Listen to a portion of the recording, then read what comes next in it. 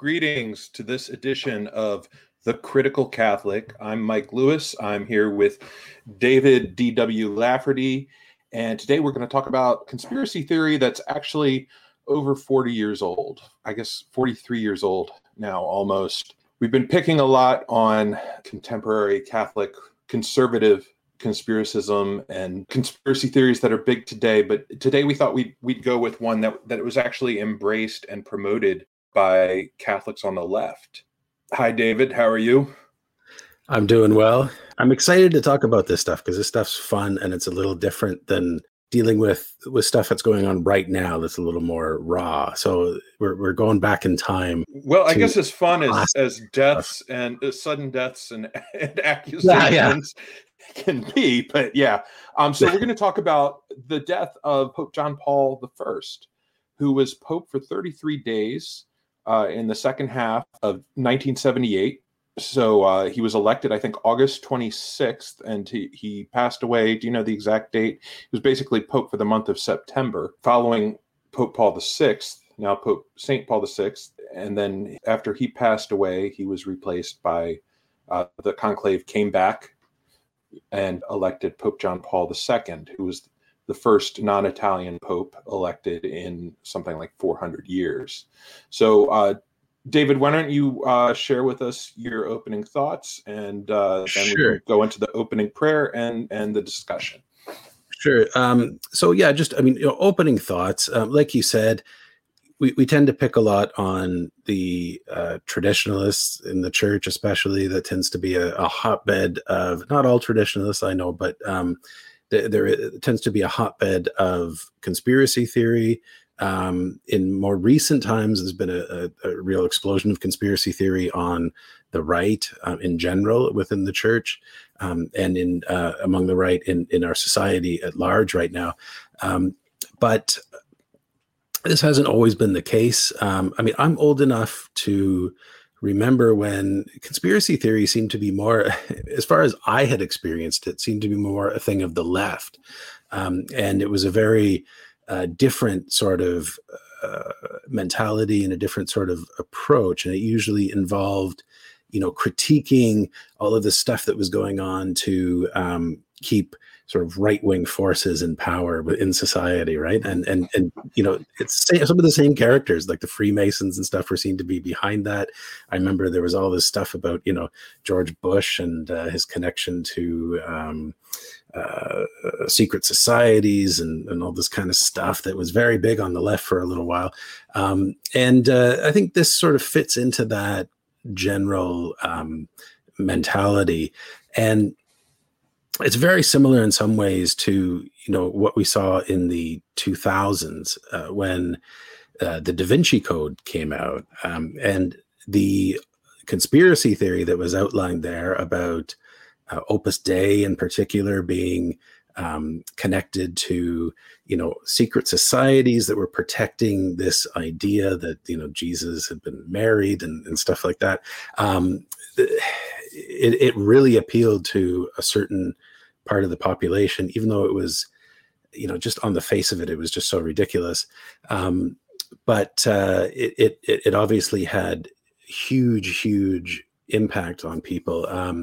And I remember all the books that came out trying to debunk this stuff, back in the 2000s, all the Da Vinci Code stuff. And it was, some good work was done there. But yeah, this is sort of in that sort of genre. Maybe it was the precursor to some of the Da Vinci Code stuff. But I got to say that this conspiracy theory that we're going to look at is a little more rooted in reality. I'm going to say I don't think that there's anything really to it in terms of the when it comes to the death of John Paul I, but at the same time, it does deal with things that really happened for the most part. There is a lot of sort of insinuation and there's a degree of maybe plausibility based on the circumstances. I think that make some of it believable, at least on the surface, until you dig down. At least it's a little more like getting like JFK conspiracy stuff where they do tend to remain somewhat rooted in reality and things that are actually documentable, but it's how it's all brought together that's the the important thing. And that's where you notice where the flaws of it kind of come in. But it's actually really fascinating stuff. So looking forward to getting into that. But maybe we'll do a quick prayer first. Yeah. So in the name of the Father, and of the Son, and of the Holy Spirit. Amen. Amen. Heavenly Father, please guide us in our discussion. Help us to dispel confusion, discern fact from fiction, and cleave to the truth. Allow us to contribute to the creation of a healthy Catholic media culture. Amen. Amen. In the name of the Father, and the Son, and the Holy Spirit. Amen. So, David, why don't you bring us back to 1978? Obviously, we had just had the two popes of the Vatican Council.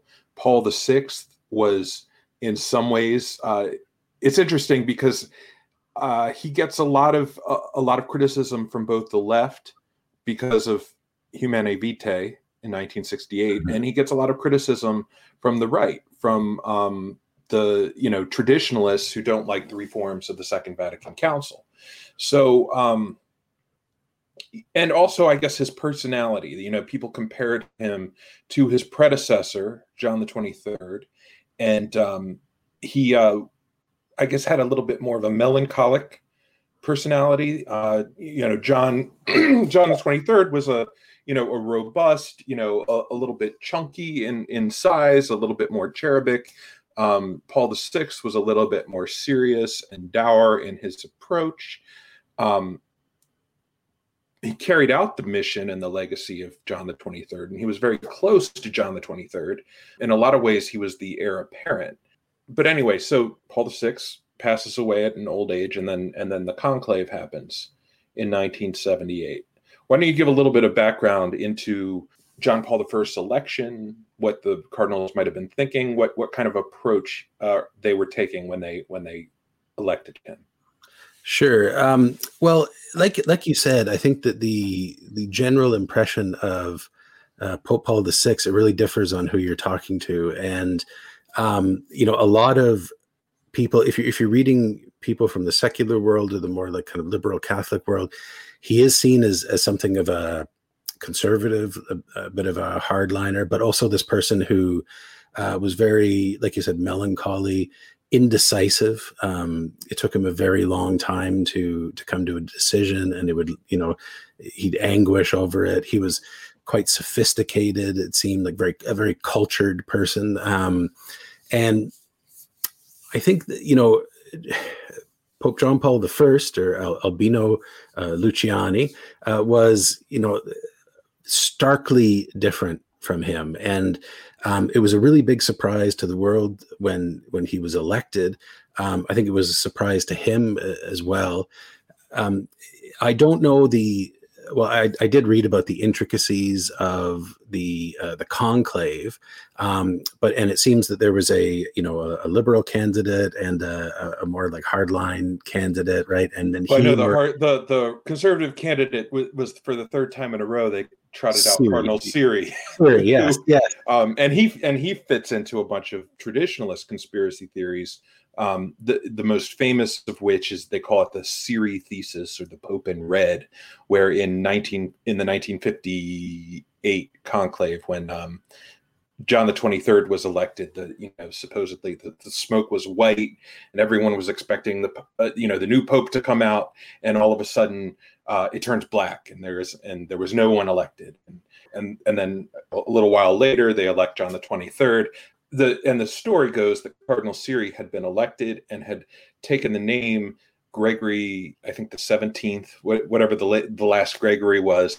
But then the KGB, who was obviously, they had operatives in the Vatican, or the Freemasons. Well, they're probably Freemasonic KGB agents, threatened to nuke the Vatican if they didn't pick their hand-picked candidate, who wound up being John the 23rd.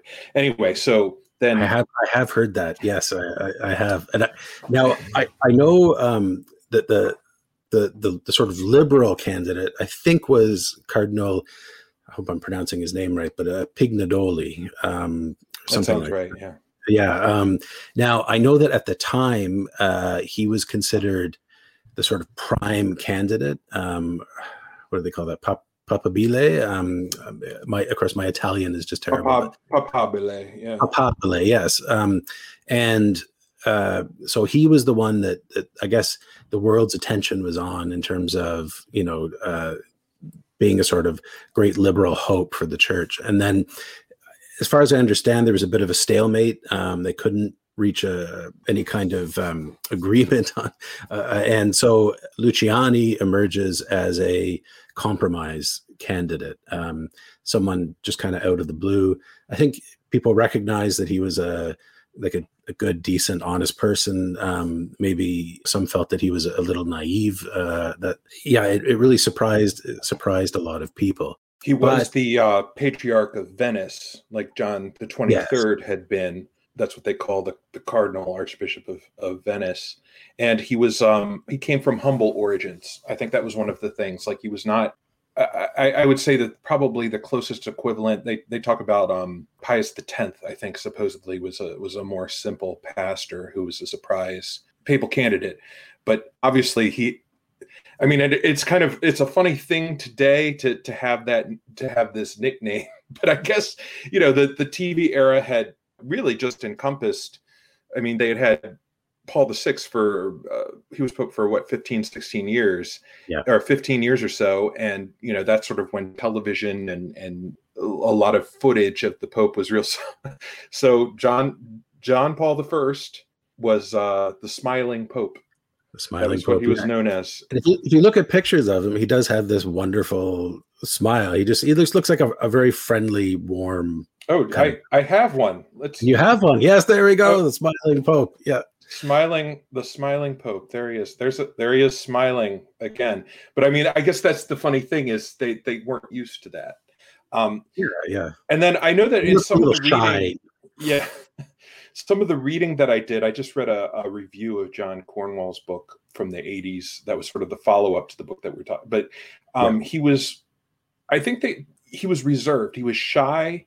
It was one of those situations where I think he became cardinal and then pope, but he wasn't ever.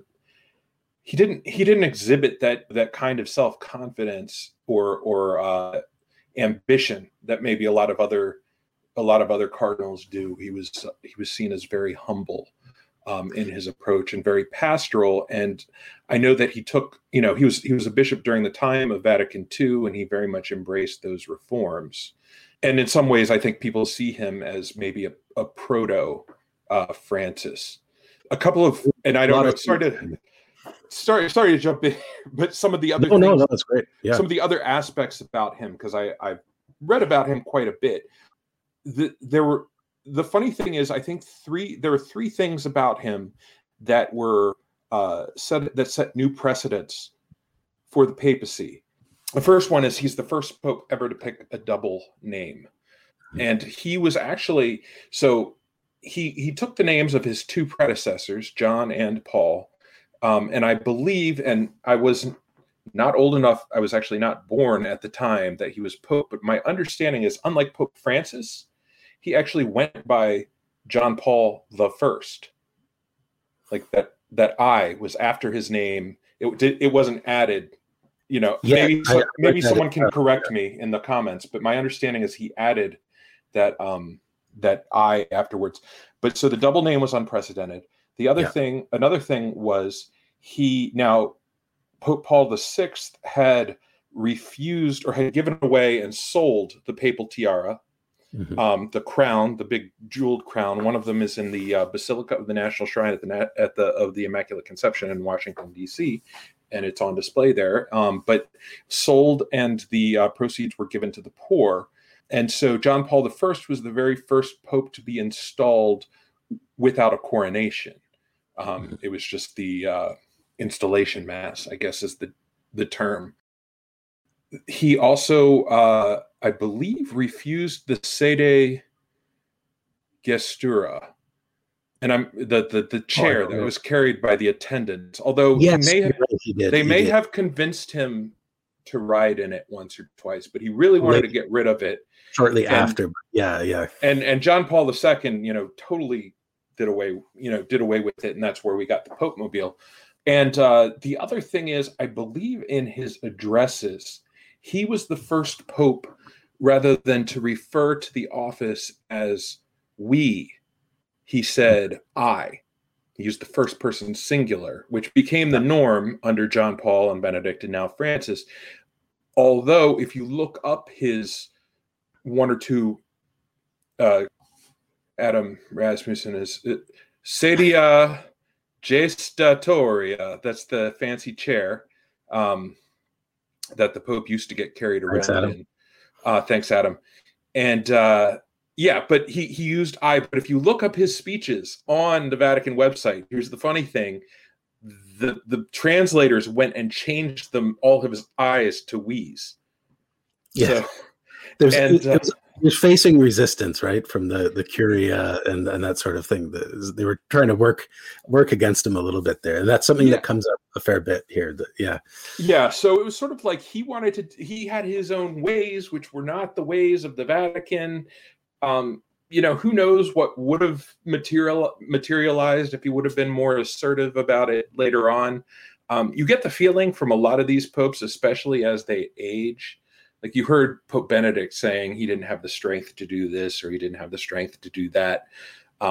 There's the one interview where he said he wanted to be known as Father Benedict instead of Pope Emeritus Benedict, but he didn't have the strength to talk him out of it. I think there's a bit of bullying. That, I don't know if bullying is the right word, but I know that, for example, one of the things is when Pope Benedict came in, the people, his attendants were a little bit more traditionalist than John Paul II. He called his own shots in his own way, but one of the things that I'd heard was that with Pope Benedict, like they put him in these hats and in these robes and these jackets and things that were really old-fashioned and traditionalist, and people would talk about Benedict the fashion maven, but really what it was he wore whatever they told him to wear. Pope Francis, I guess, was a little bit more assertive in the other direction, but it's funny. We imagine the Pope often as being this, supreme ruler who can, anything he wants gets done immediately. Nobody questions him. Nobody, and it's, I think when you look deep into how this actually works, it's not really like that at all. The Pope is always in the midst of this huge machinery that's been, running for, just as long as, just for so long, it's unbelievable. There's going to be resistance all over the place. There's going to be at times, like little tricks that are played on the Pope, right? And people will try to influence the Pope, try to intervene in decisions and all sorts of things. So I think that's actually a perfectly normal part of how things work at the Vatican. Yeah, I think Pope Francis came in with maybe a little bit more self-assurance or a little bit more of a mandate. But you had these stories early on about how, like, he has the Swiss Guard standing outside of his room at 2 a.m. and he's like, "Have you eaten anything? Are you hungry? You want me to make you a sandwich?" And Swiss Guard's like, I'm not allowed. And he comes out with a folding chair and tells the Swiss Guard to sit down. And he's like, "I'm supposed to," but there's a lot of, small t tradition that's built in with the papacy and with the Vatican. And I think that in a lot of ways, John Paul I was possibly, and granted, this is all retrospective and based on other people's analyses, but was maybe overwhelmed by the weight of the office.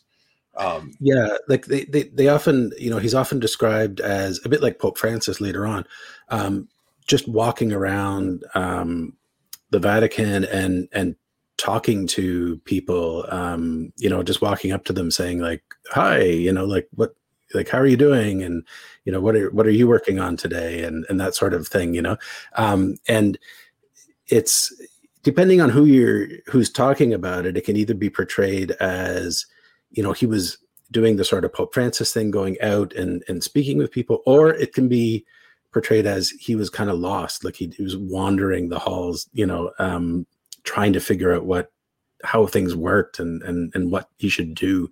And it's probably, the truth is probably somewhere in between. But yeah, maybe he was a little ahead of his time. It took, John Paul II and then, Pope Francis, and to kind of like, create this new understanding of what a Pope can and should be. But I think, even Pope Francis faces resistance sometimes, right? So it's a tricky thing for any Pope, I think. But yeah, I think he captured people's attention and people's hearts, because he had that quality of a normal person, a very humble person. He came from this poor background. He was a Pope of the poor, the idea was that he was going to bring the idea of the Catholic Church as the church of the poor, back into reality, because I think a lot of people felt that it had, gotten lost in the world of, power, right? And so, yeah, when he dies, it's a huge shock and a huge disappointment for anyone who had placed any hope in any reforms that he might have initiated or where he was going to take the church. And even at the time, some were suspicious about how quickly his death was dealt with, how quickly they moved on to the next conclave. So even at the time there were suspicions, but these kind of all gathered together and people started doing investigation. Eventually we get this book coming out in 1984 by David Yallop called In God's Name, Investigation into the Murder of Pope John Paul I. And this is a massive bestseller, 6 million copies worldwide by now. And it really sunk into the popular culture of the 1980s. Many people have pointed out to us, as we mentioned we were going to be talking about this, and everyone brought up Godfather 3. And yes, apparently, now I got to admit, I have not seen Godfather 3. And I haven't watched the whole thing either. But I haven't watched the whole thing either. Okay.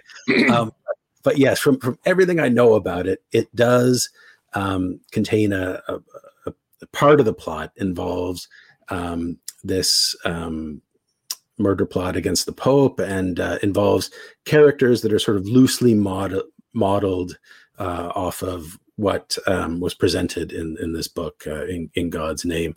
I don't know if anyone watching this is a music fan, but back in the 1980s, there was a band called The Fall, and actually their singer just died a few years ago, Mark E. Smith, but they were kind of this legendary post-punk band, and they put out a single called Hey Luciani. I think it was in 1986, and that one became a sort of underground hit. And the lyrics deal with this whole conspiracy theory. I guess the singer Mark E. Smith had read David Yallop's book, and he actually created an avant-garde play that I don't know. I think it maybe ran for like one night. It was called. Yeah, there's an interview on YouTube where he's being interviewed about this play, and he's like, "Yeah, I didn't really." They're like, "It's interesting. You don't have any actors in this play," and he's like, "Well, I put my friends in the play, and some of them are very good performers." So it's like, and you didn't actually like do any research or follow the facts. And he's like, "No, I didn't really do that." But yeah. He just thought on YouTube, thought it sounded cool. Hey, let's make a play out of it. Exactly. And it was called, the full title of the play was Hey Luciani, The Life and Codex of John Paul I. So yeah, I've never been able to find any a video of the play itself, but I know the song Hey Luciani very well, and it's kind of a classic. So check it out on YouTube if you can. The Fall, Hey Luciani. It's so interesting. Just to sort of sum up. In the popular consciousness, the death of John Paul I, which was attributed to natural causes, that some people think it was an embolism, some people think it was a heart attack, but it has, just like, I guess you would say, like the Kennedy assassination, or maybe people would say like the Jeffrey Epstein suicide. This became one of those conspiracy theories in the popular consciousness that people, a lot of people just took for granted, or a lot of people believed that there clearly has to be more to this. You know, he was 65 years old. He had just been elected Pope. But there were certain factors, and maybe you can go into this into a little bit of detail, surrounding the circumstances of the discovery of his body, of the the medical analysis, or whatever. I wouldn't even say there was an investigation, but sort of how that was dealt with, and then going right into the burial. There was no autopsy. He was embalmed within a day, and buried very quickly thereafter. Yeah. So, I mean, if you look into this deeply, there's just so much detail that people go over about the circumstances of his death, but essentially he died through the night, and he was found. It was, I think at first it was claimed that he was found by, now I don't know my notes on this, but I think it was Father Maggie, or McGee, or so, McGee, yeah, who had been living in a room kind of nearby temporarily, but it was later revealed that it was a nun that had found him, and I believe it was the nun who kind of acted as his sort of personal assistant and nurse and that sort of thing. Well, McGee was his secretary, I believe. Yeah. And then the sister, he was very regimented. And so he would receive his coffee outside of his room. She'd knock and say, "Holy Father, your coffee is ready," at like 4:45 every morning. This particular morning, she comes by, knocks on the door. 10 minutes later, he hasn't gotten his coffee. And then I believe she opened the door and discovered his body. And this is something that I think we don't have an official story on, do we? I mean, or an official narrative, because so the original story is that Monsignor McGee, or Bishop, he eventually, I think, became an archbishop, but he discovers him sitting upright in bed with a serene look on his face, with the glasses on the end of his nose, reading the lives of the saints. This. No, first I thought first it was Imitation of Christ. That's what I. That's right. It was. Yeah, I was thinking of Butler's. No, it was Imitation of Christ, that by Thomas à Kempis. That's right. Yeah. And then the story kind of shifted to where it was the it was actually just a book of reflections, or sermons or something like that. Okay, but then they find out that it was the sister that actually, and so there are different versions of this story that are coming out now. Yeah, the reason why I think they portrayed, I believe, and I don't know if this has been confirmed, but the theory at least is that he was found crumpled on the floor. And that was, not necessarily the most dignified. It's a bit of hagiography. The thing is, it's like, that's not going to fly when somebody dies under circumstances where people want to know information. And they basically give this, this hagiographical, this fictionalized, serene vision of death, when in reality it was, it was quick, but he wasn't going to be smiling. And he wasn't going to be holding on to whatever book or whatever he had in his hands. And I think Yallop, based on his research, claims that Pope John Paul I was lying in bed, but he had a sort of contorted grimace on his face, like he had been in serious pain, and then he was clutching this something in his hand, which, as you mentioned, it was first described by the Vatican as a copy of the Imitation of Christ. Then it became like a collection of sermons that he was reviewing. And then Yallop, he claims in his book that it was actually his notes regarding some changes he was going to make regarding people assigned to various posts within the Vatican. And was it also supposed to be his document overturning Humanae Vitae? Because that was really the crux. Yeah. We're going to get to that. We're going to get to that. Okay. Yeah, because that's another aspect of it. So one part of it was, he was supposed to be holding this this document that would have outlined the changes to or the organization of the Vatican and some of the plans that he had that would have rocked the world, kind of thing. Yeah. That's the I mean, it's just too. While the idea of him dying with a sort of, serene look on his face, with the Imitation of Christ is kind of, it's hagiographical and sort of ridiculous on its face. So is, I think, the idea that he died with clutching this, this bunch of papers that outlined his revolutionary plans for the church. It does seem a bit much, and maybe it is true that it was just some stuff he was looking over for the next day, or for a homily or whatever, that we don't really know. It's what he was holding disappeared. So apparently he had a glass of water beside the bed or something like that, slippers, and those disappeared as well very quickly.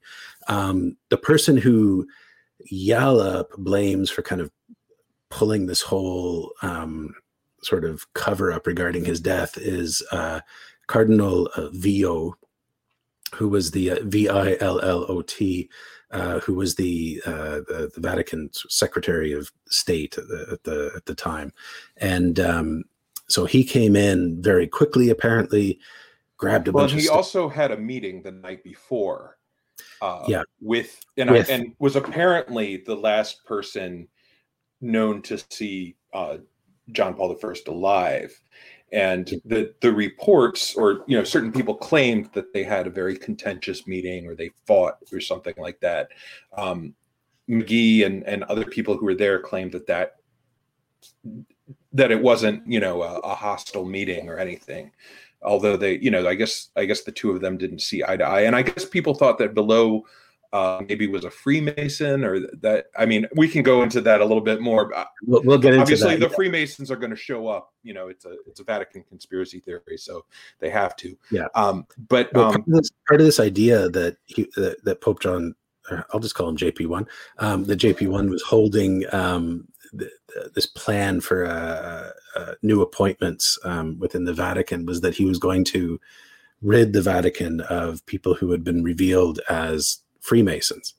And we'll get into that a little bit. It's very shaky stuff, but and just, I guess, one historical footnote, and I remember this distinctly, was in 2005 when John Paul II died.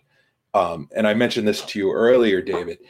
I remember that the official story of his death, and if anyone, I was following it very closely when it happened at the time, but we could see his health was deteriorating.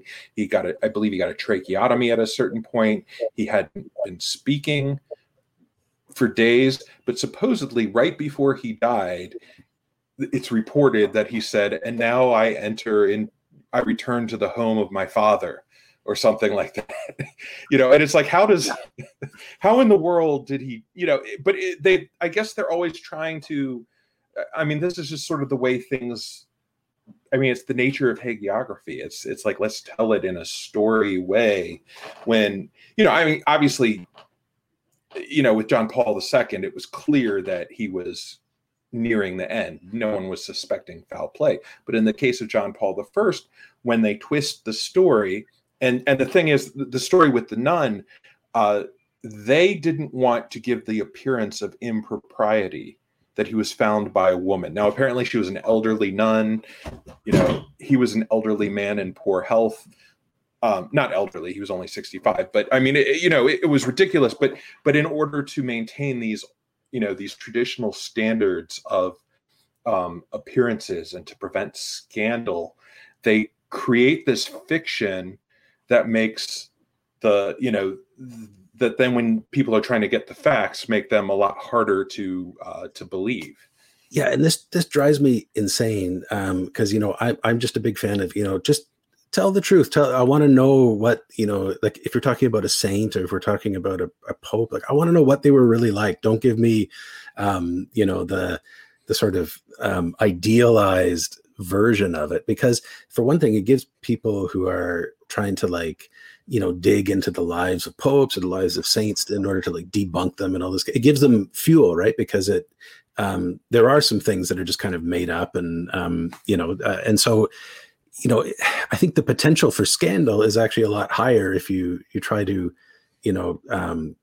cover up the truth, or if you try to make things look even look more dignified or more than they really are. And I mean, the idea of JP1 being discovered by a female, I mean, would that have scandalized anyone really in 1978? I don't Not think unless so. They really, really wanted to be scandalized. Yeah, I can't imagine, but this sort of the closed world of the Vatican, it did feel that way. But it is certainly, I think, something we'll run into, that this tendency to sort of go into protective mode and try to cover up, avoid scandal, put the most sort of pious front on everything, ends up backfiring always. So I think we've touched on the circumstances of his death, and we'll get into that more a little bit later when we look at the actual accusation regarding what might have happened to him. I mean, I guess we can just say that Yallop in particular makes the case that JP1 was poisoned, that he had specifically a drug called Digitalis, which is used as a heart medication, I believe, but it's also it is used sometimes as a poison, because a large dose can stop the heart pretty quickly, or put a person into a crisis. And it's relatively easy to poison someone with. One of the characters that we're going to be looking at when we get into deep into the financial corruption angle of this, actually tried to kill himself in prison using Digitalis, the same drug, and then was later actually poisoned with cyanide. So this kind of stuff does go on. It's not like it's. I've realized, digging into this, Italy is a place where poisonings, assassinations, blackmail, all sorts of corruption really does happen fairly frequently, or at least it did happen. I've also noticed, and this is my own personal theory, which I am sharing publicly for the first time ever, when I read an Italian news story, and no offense to those of you who are Italian journalists out there, but I always assume that the boring facts have been padded by 30% minimum, just to make the story a little bit more interesting. I think, because it's got to be fun. It's got to be exciting and full of intrigue. And I mean, it's really fascinating. I mean, I don't know Italian culture all that well, but it does seem that some of the stereotypes we think of when we think of the mafia and political corruption and all this kind of stuff, there's some truth there. At least it plays out in this, absolutely. So we'll get back though, later on to the actual circumstances of his alleged poisoning. But I think one thing we should look at today is this narrative that Yallop builds, and which other people have built on as well, that JP1 was assassinated because he was planning on either modifying or fairly radically changing church teaching on birth control. Now, this comes, after you already talked about Pope Paul VI, 1968 encyclical, Humanae Vitae, on birth control, and I think it's important to note that within the larger Catholic world, Humanae Vitae 1968 was a real earthquake, like an absolute, sort of earth-shattering event, on par, I think, for many ordinary Catholics with the Second Vatican Council itself, like in terms of its importance. Just to give a little background on Humanae Vitae, for those who don't know it. So in 1962, a pontifical commission was set up on the family to look into the question of the use of birth control, and specifically the use of the pill, and whether or not it is morally licit to do this. So this commission, it eventually comprised 68 people. And Yallop describes these as a collection of theologians, legal experts, historians, sociologists, doctors, obstetricians, and married couples. So a wide variety of people on this commission.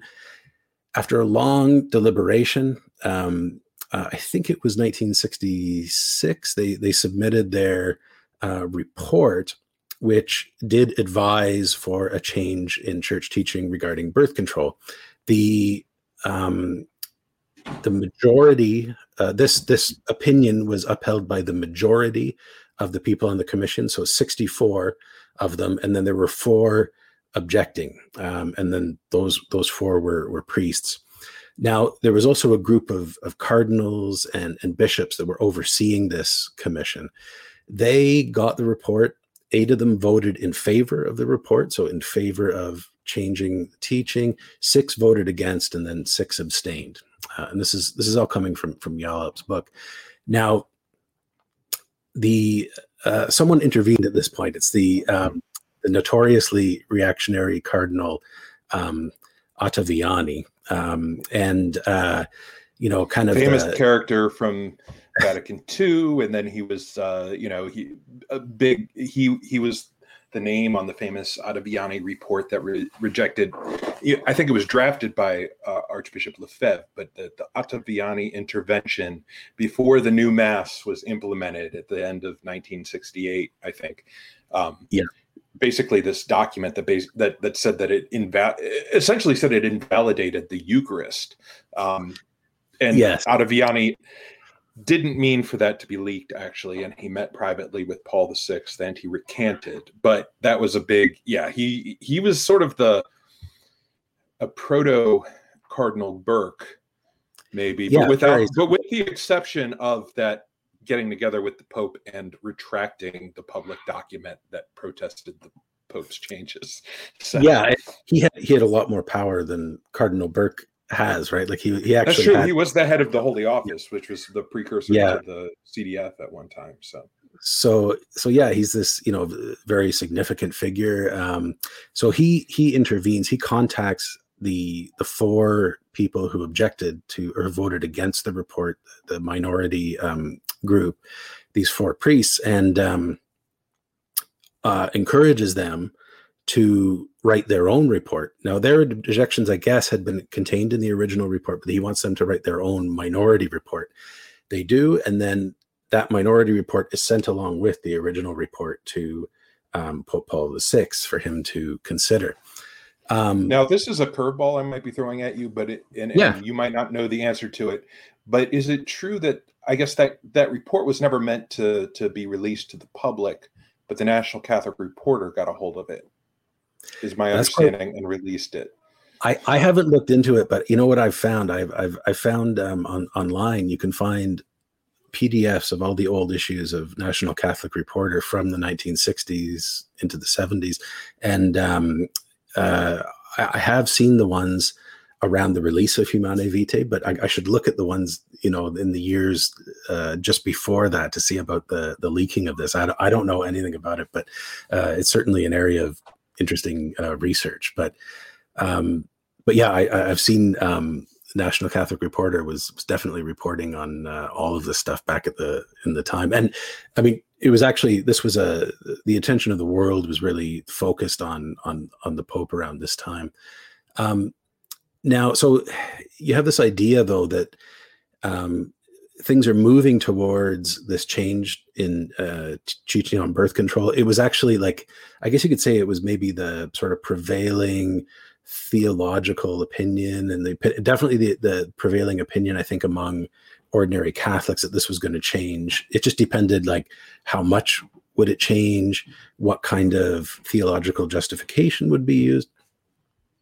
So it came as an absolute, earthquake when Humanae Vitae comes out, and it basically restates existing Catholic teaching on birth control with no changes, and it even uses a sort of semi-scholastic approach in this justification. So it's like the worst nightmare come true for anyone who was, hoping for this change. Now, it is true, as Yallop claimed, or it appears to be true from everything that I can find, that Albino Luciani, when he in the time leading up to Humanae Vitae, he did believe that a change in church teaching regarding birth control was possible, and he thought it could be justified. And he actually wrote a report, or a sort of private communication, that was then adopted or signed by a number of other bishops from his region, and it was sent to Pope Paul VI.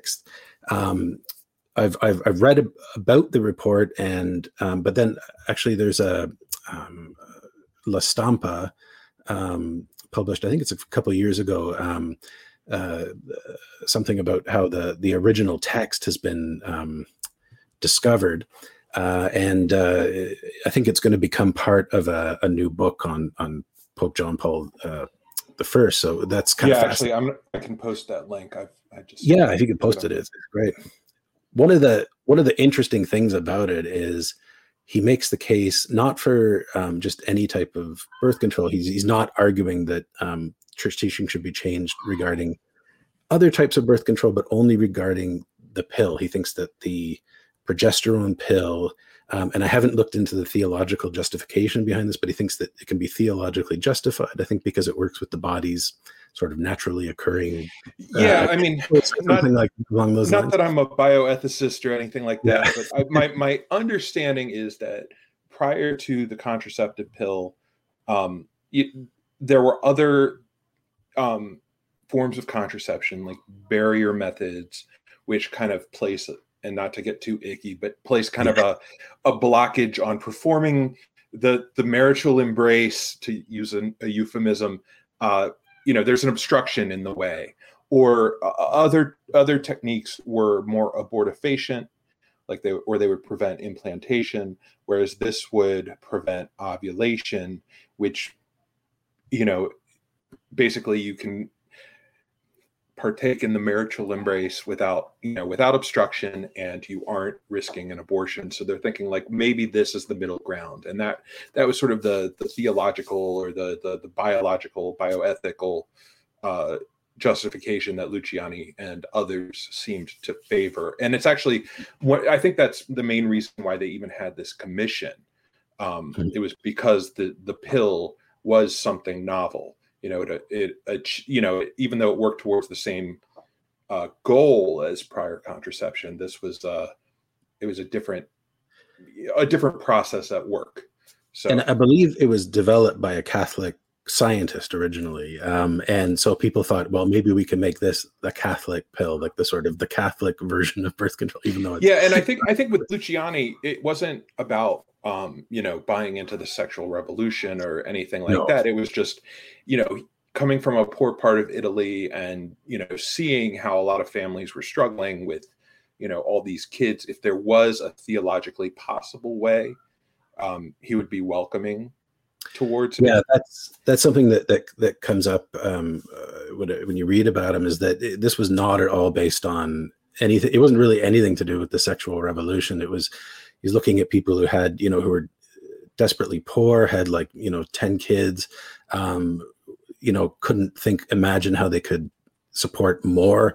And then there was also the question of overpopulation, which was a huge concern at the time, because you had, great numbers of huge child mortality, children starving, and all this stuff. And people said, the world's population is booming. We need to do something to control it, or there's just not going to be enough resources to go around. And Paul VI himself in Populorum Progressio, I think, the encyclical, had actually said that this is a legitimate concern, and that governments can engage in, it can encourage population control as long as the way they do it is morally licit, right? So now that, I think, gave people, a lot of people, the expectation, and maybe even people like Luciani, that the Vatican was concerned about this, and maybe they would consider the pill as one of these licit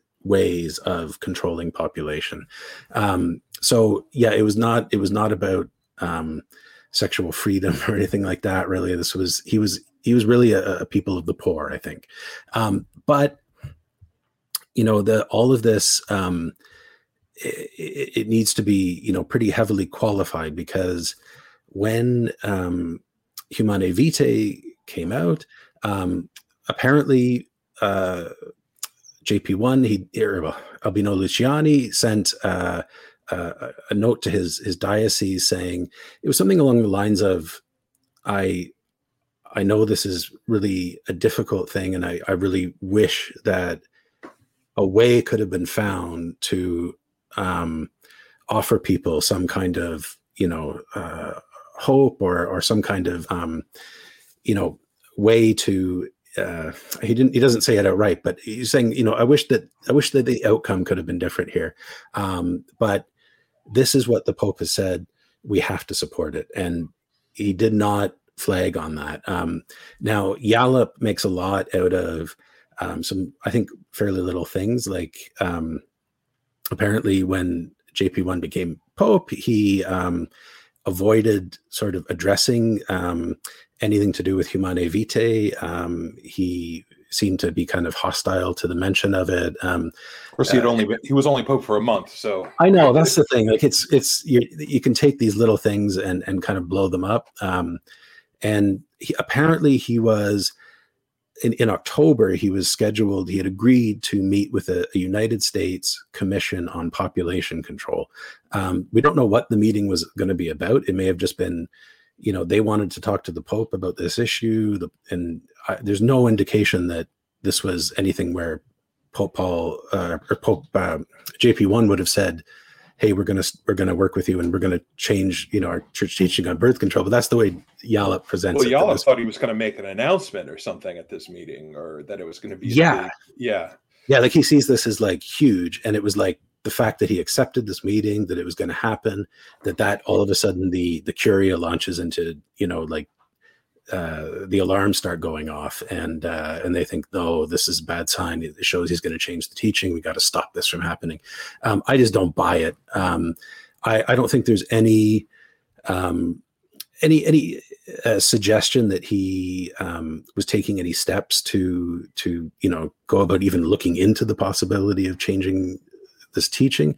I'm not going to say that he couldn't, because I don't. It's not up for me to say what a pope can and can't do.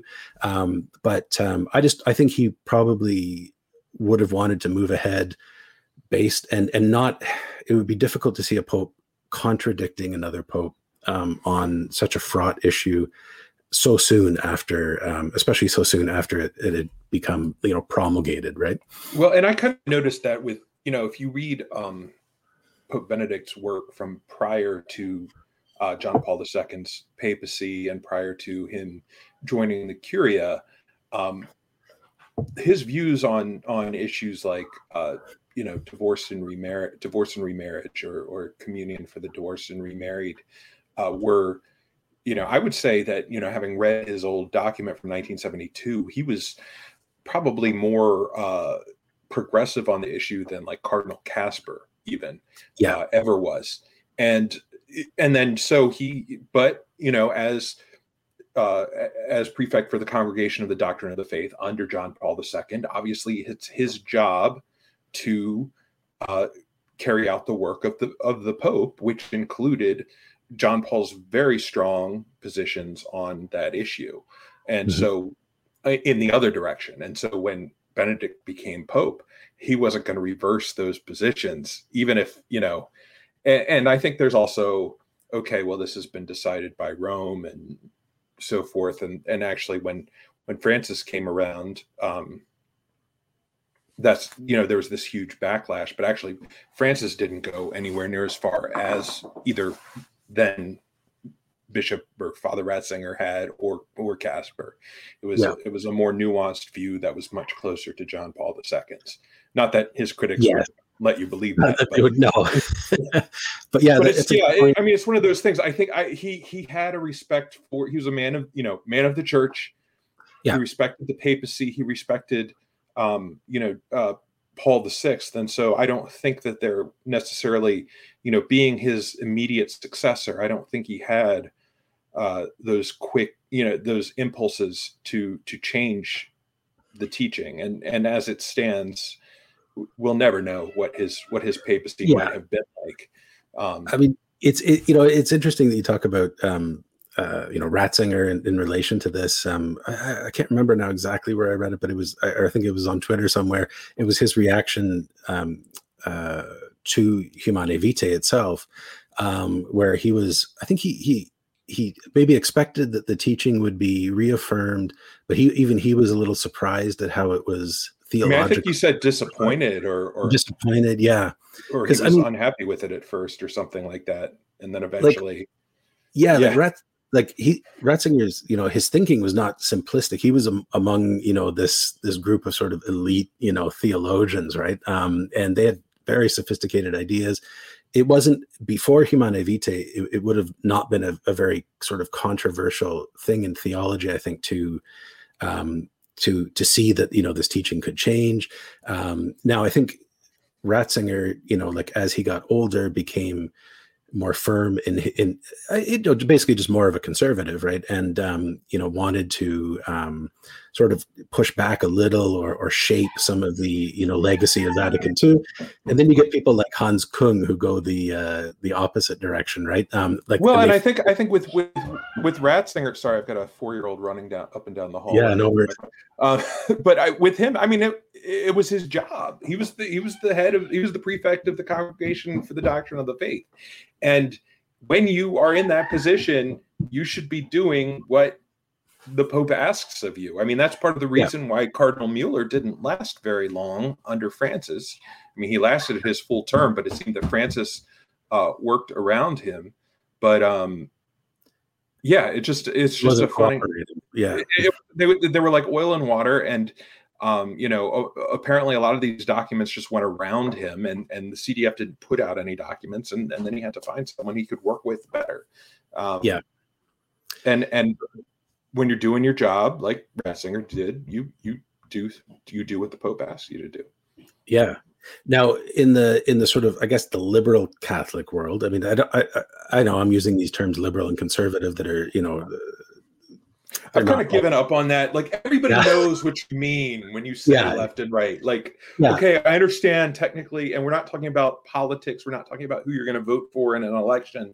But I mean, it's just these sensibilities. It's like, more relaxed on sexual issues, more, I'm not saying either one is like absolutely right or wrong or anything. I'm just, this is, but in that sort of liberal Catholic world, and this relates back to about Cardinal Ottaviani's role.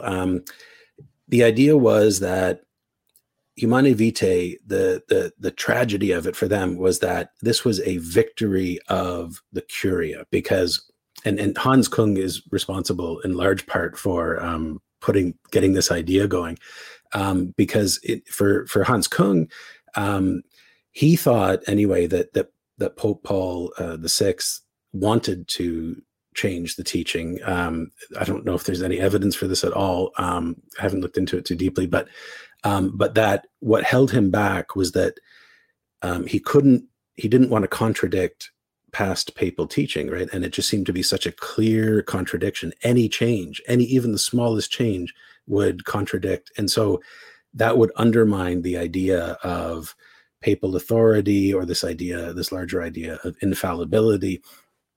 And that was what the Curia wanted to protect. And so you have this idea that the church was kind of robbed of something by the Curia because they wanted to preserve their authority over and above the sort of ordinary Catholic, right? And so that's why I think this conspiracy theory plays into that larger liberal narrative so well, because here you have the idea that you have a pope who's kind of trying to fix what had happened, that he's trying to fix this sort of takeover by the Curia, and he's going to make the change that the people actually wanted, right? And then he's murdered for it, right? And so it's once again the Vatican kind of eats its own and consolidates its power, right? And it's a very powerful sort of narrative, right?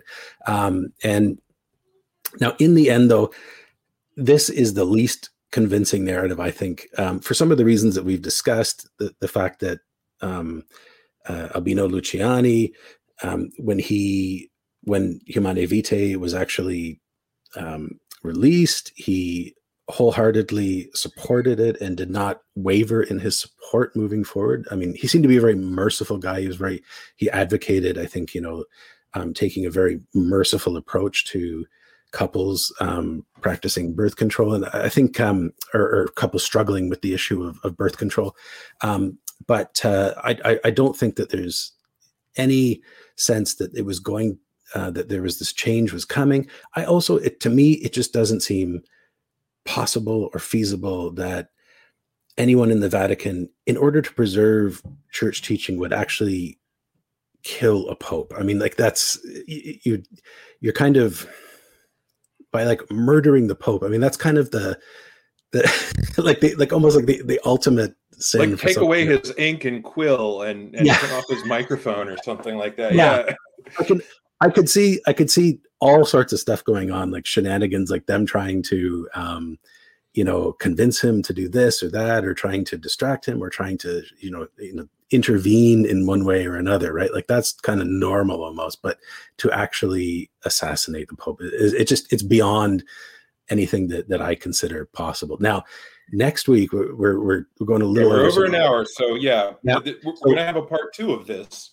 We're going to have a part 2 of this, and this gets into the much crazier stuff, but it's actually the stuff that I find a little more like, and I don't think Pope JP1 was murdered, but I actually do find this stuff more convincing, even though it's a lot crazier.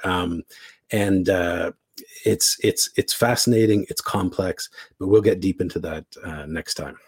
So thank you everyone for joining us for part 1 of the JP1 mystery. For those of you who enjoy The Critical Catholic or Where Peter Is Live or wherepeteris.com, consider becoming a Patreon sponsor.